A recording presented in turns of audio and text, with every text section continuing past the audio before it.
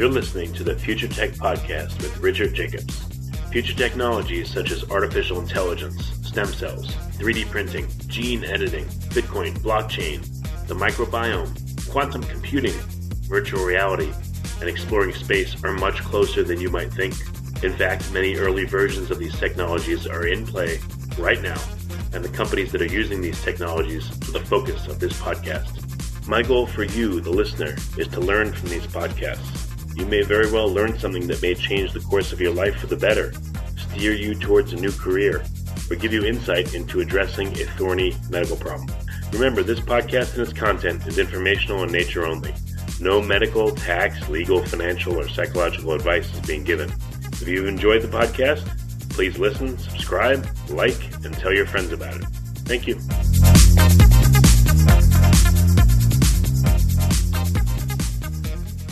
So this is Richard Jacobs with the Future Tech and Future Tech Health podcast. I have Gretchen Kara Daly. She's at Stanford, and we're going to be talking about essentially evaluating nature. They can call it many things, biogeography, etc., but she's an ecologist by training. So we're going to be talking about nature, what's going on with it, and how to preserve it. So Gretchen, thanks for coming. Hey, thank you. Yeah.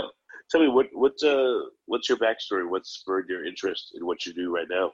Oh, man, my backstory is, maybe to put it one way, I grew up partly in West Germany. I'm American by background, but a lot of strands. And as a kid, it was unbelievable to see acid rain become a huge issue and just sort of kill off a lot of the forests. It was very visible, killed off a lot of the lakes. And as a teenager, just kind of ignited this desire in me to do something. And now the world, scrolling forward, it's incredible to see how much bigger the problems are with, I live out here in California, seeing the fires is just emotionally really hard to live with, breathing in the smoke of tragedy and seeing this unfold. I've got 2 teenagers thinking about the future. But at the same time, looking back, to my upbringing, we solved the problem of acid rain. In much of the world, we know how to solve these problems. And I feel we can rise to the task now of changing the way we think about, how we live on the planet, how we fit in with the rest of life. And we can crack open a path that harmonizes people and the planet, nature, the climate system, and jobs and human well-being. So that's what I'm focused on, and it's an exhilarating ride. Well, question here. You said you were able to see acid rain. What does that mean? I mean, just you were able to see the effects? Yeah, the effects. I mean, well, you can taste it. You can taste it in the fog. You can taste it on your tongue in the air. Tastes like vinegar, and there's a smell in the air, and a lot of that's gone away, thankfully, but it's, it was there. I was living again in Germany in the 90s when the wall came down, but I went around East Germany just to kind of see into the world there, and the air was just thick with that smell and taste. I actually grew up right next to a coal factory, so I lived in that atmosphere and sort of soup. And I've worked a lot in China and know what poisoned air tastes and smells and feels like. And then you see, like in Europe, all these beautiful ancient cathedrals and other buildings and statues just kind of dissolving away under the acid. And and then seeing the forests where everybody loves, walking or just reading a book, taking in the beauty of a landscape, seeing them look nuked. It looked like the area around Chernobyl after that disaster, just completely dead trees. And in lakes, they become completely clear because everything in them dies. So that's what it felt and tasted and looked like. And today, yeah. So there were a lot of people demonstrating back then. It was massive. And as a teenager, it really made an impact on me. There were hundreds of thousands to millions of people in the streets protesting. And they were protesting everything, environmental destruction, dominance of kind of capitalism and corporations above all these other things, setting that out as a dichotomy and an opposition, and the other things being a secure life and attention to the human well-being and so on. But anyway, it was a time that really seeped into my heart and my mind, and so I've ever since then, I thought there has to be a way to bring people together and open up a new paradigm, a new way of looking at things. And so working with many, many other people, I've been focused on figuring out how to value nature in our decision making, in our policies, in our financial systems, in management of everything from land to other natural resources, and to corporations and kind of all the big players. And it's so what's an example of how nature would be specifically valued in making a calculation? Yeah, so the idea is to think about things that we need. And one way to start with that is to imagine living on the moon, a sterile, landscape. What would you need to make life not only possible, but hopefully really fun and enjoyable? And so there's all sorts of stuff, all the food we, enjoy. What's your favorite dinner and what goes into that? What nature goes into producing wine. It's crazy that actually wasps play a big role in the fermentation process in grapes, biting into the grapes and transferring yeast that does the fermenting, stuff like that. Or coffee, you wake up in the morning.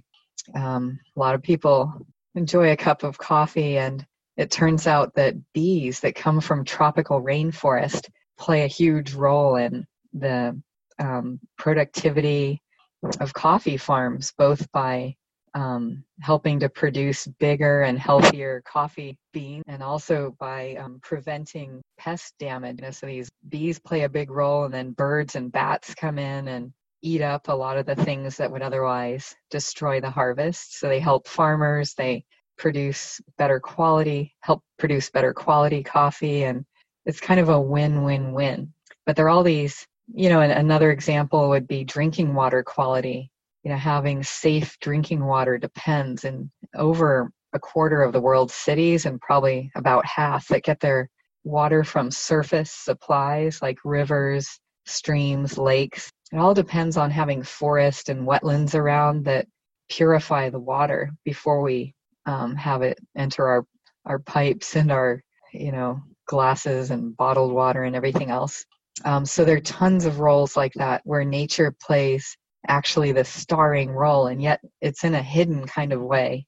And what the Natural Capital Project that I co-founded with many others is trying to do is shine a light on all those intimate connections and actually quantify the values of nature in different types of ways that can be integrated into decision making.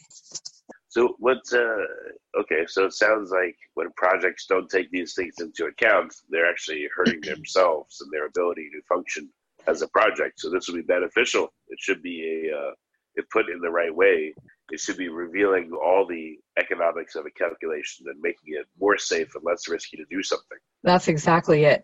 And at many levels. So at the level of farmers, making it profitable to maintain tropical forest, for example, around coffee farms, as a way of getting all these benefits of nature. At the level of cities, thinking about all the benefits of green space in cities. Urban dwellers like myself, we're all starved for contact with nature, and that shows up actually in a big increase in mental health related disorders in cities, higher anxiety, higher kind of mood problems relating to depression among city dwellers compared to people living out in the countryside. And so there's a huge movement now to quantify the mental health benefits, the physical health benefits, the just the security from flooding, the improvement in water quality, the moderating of temperatures, keeping temperatures from getting too hot in cities, which tends to happen with all the concrete in them and the very great absence of trees and other, plants in green space that help cool cities. So in that arena, there's a lot of action now. And then all the way up to countries and companies, and kind of the whole investment sector. There's just pioneering change underway that's really inspiring to see. I can give an example. I'm trying to pick among many great examples, but let's pick the country of Belize, which it's tropical. It's got beautiful coral reefs, and it's got wonderful forests. All this. One thing too, just to interrupt you for a second. One reason that this is so important. Yeah. To solve the city example, I know that one reason that it's so important is that most of the world's population is moving to cities. So if we don't solve how to make livable cities that are good for our citizens, then most of the world's population is going to live in crappy environments where we're going to have more and more problems, both health and mental. So that's exactly right. Why it's so important. Yeah, so over half of humanity is packed into cities now. People call this the urban century. It's likely that 2/3 to even 3/4 of humanity will be in cities by 2050, 2070, around then. And most cities are becoming totally unlivable, and I'm sure many people can relate to that. So it's time, and there's political momentum where even if there's a lot of disarray at the national level politically in terms of supporting this kind of movement, mayors around the world get it. And I live out in the Bay Area in California. There's a lot of momentum behind this worry over a 9 or 10 foot sea level rise that's coming our way and is going to flood a lot of the property and a lot of the key infrastructure along the coastline. All our transportation, all the highways, the trains, all our power, both gas and electric, is right along the coastal margin at, like a couple feet above sea level. Communications, telephones, internet, all along there. And there's a huge value to investing in nature to help secure all that vital infrastructure, as well as, all these other benefits of the mental and physical health and just greater access of communities to nature for many other types of benefits, water quality, and better climate, better air. What's an example in terms of like a really dense city?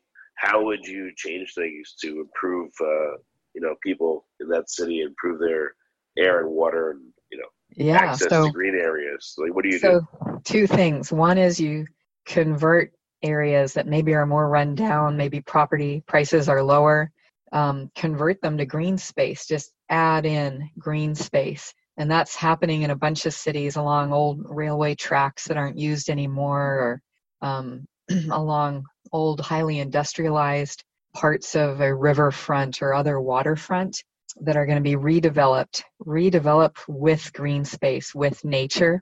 And they're great examples from New York to San Antonio to out here in the Bay Area. Very densely populated and likely to become ever more so. But building in the green space, creating access to it, making it have all the elements of nature that confer these benefits. So little bits of marshland along rivers can really help with water purification, can also help with lowering flood risk, and then having a kind of natural green space and not just lawns, maybe some lawns for kids to run around in, but more natural, trees and open areas for grown-ups to walk and talk in and people to go jogging in, and all that helps clean the air, helps stimulate, our mental health. And this is being brought to many communities. There's this idea, for example, of canopy equity. If you look at cities today, it's shocking. Using satellite imagery, the areas that are wealthy are just covered in green, a lot of beautiful trees and little open spaces and stuff. And the areas that are not so well off are just gray. I mean, it's solid concrete of different colors of gray. And so there's a movement now around canopy equity, and all of this generates kind of a win-win-win set of benefits for people and for like livable and economically vibrant cities. So that's happening all over the world. So it's important in cities to find like the brownfield areas, the areas that are not being used, and to specifically target those, the blighted areas, turn them into green spaces. Yeah, that's absolutely right. And then, get more ambitious and do more. So around here, even golf courses are being converted, at least partially, into kind of marshes that offer other types of recreation and can be used for flood control in the times of like storms or high tides. And then there's the whole thing about having a ring of green space around cities and creating better access to it for everybody through public transportation or programs from schools, from companies and other workplaces, just making an investment in green space around cities and making it possible for many more people to go out and enjoy those places on afternoons and weekends. Well, very good. Well, Gretchen, are there examples in the U.S. of cities that you think have done a particularly good job, and maybe mention just one of the projects you've seen? Yeah, so I've mentioned this one in the San Francisco Bay Area. It's really getting traction across 9 counties, creating a lot more green space and securing the beautiful sort of redwoods and grasslands up in the hills around the city, or the many cities here, big metropolis. Another is Seattle, that is opening up much more public transportation and just kind of even better roads for private transportation out to existing green spaces that were relatively inaccessible. Another is San Antonio, that has built up a beautiful river walk and revitalized the downtown by converting, like you're saying, the more industrial brown spaces into a vibrant area that brings people together, that's got a lot of commercial activity, that's got just a lot of recreation and other kind of outdoor activity. And in a new part of San Antonio, same thing happening with a lot of art and educational programs, as well as, the commercial activity. So just visualizing a future that blends the economic development we want to see with securing of nature. And at the national scale, it's incredible to see this taking off in countries across the world. So the U.S. is leading in some of it, but I have to say the most dramatic change right now is happening in China, a place we often hear about in the U.S. in terms of just sheer devastation on the environment. And they have gone to the greatest extremes of devastating flooding and poisoned air and water. But recognizing that and waking up to it now, they're investing more than any other country in converting to green energy. Like one of their cities, Shenzhen, now has all electric vehicles, and building in Shenzhen has about 40% tree cover today, and they're trying to even secure that and build it up more. So visualizing a future with land zoning and investment, so seeing nature as the driver of economic prosperity and engine of economic development is sort of a whole new way of looking at things in real decision making. So investing billions of dollars in this ecological civilization, as they're calling it in China. And the same approach is now being advanced across Latin America through the Inter-American Development Bank and other investors, looking for countries, and many now have stepped up to this, developing plans that involve increasing the amount of nature in its many forms in a country as development takes place. So hand in hand, improving jobs and livelihoods and health and other aspects of human well-being, and at the same time, really securing nature. Well, very good. Well, Gretchen, Unfortunately, we're out of time. But what is the best way for people to follow up and see more of your particular work and what you're doing? Yeah, thank you for this. It's fantastic talking with you. A really good way to follow up is to look at the website of the Natural Capital Project. It's a global initiative being led by many countries around the world. And it's just www.naturalcapitalproject.org. And That's great. Well, Gretchen, stuff going on. Thank you, Richard. Thank you very much for coming.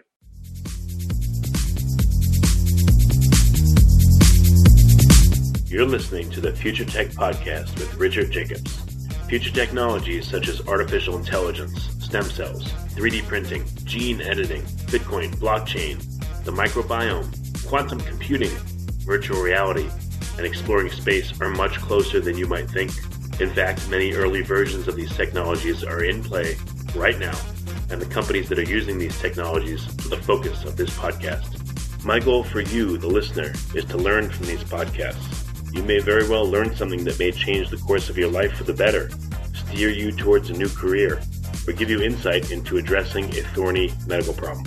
Remember, this podcast and its content is informational in nature only. No medical, tax, legal, financial, or psychological advice is being given. If you've enjoyed the podcast, please listen, subscribe, like, and tell your friends about it. Thank you.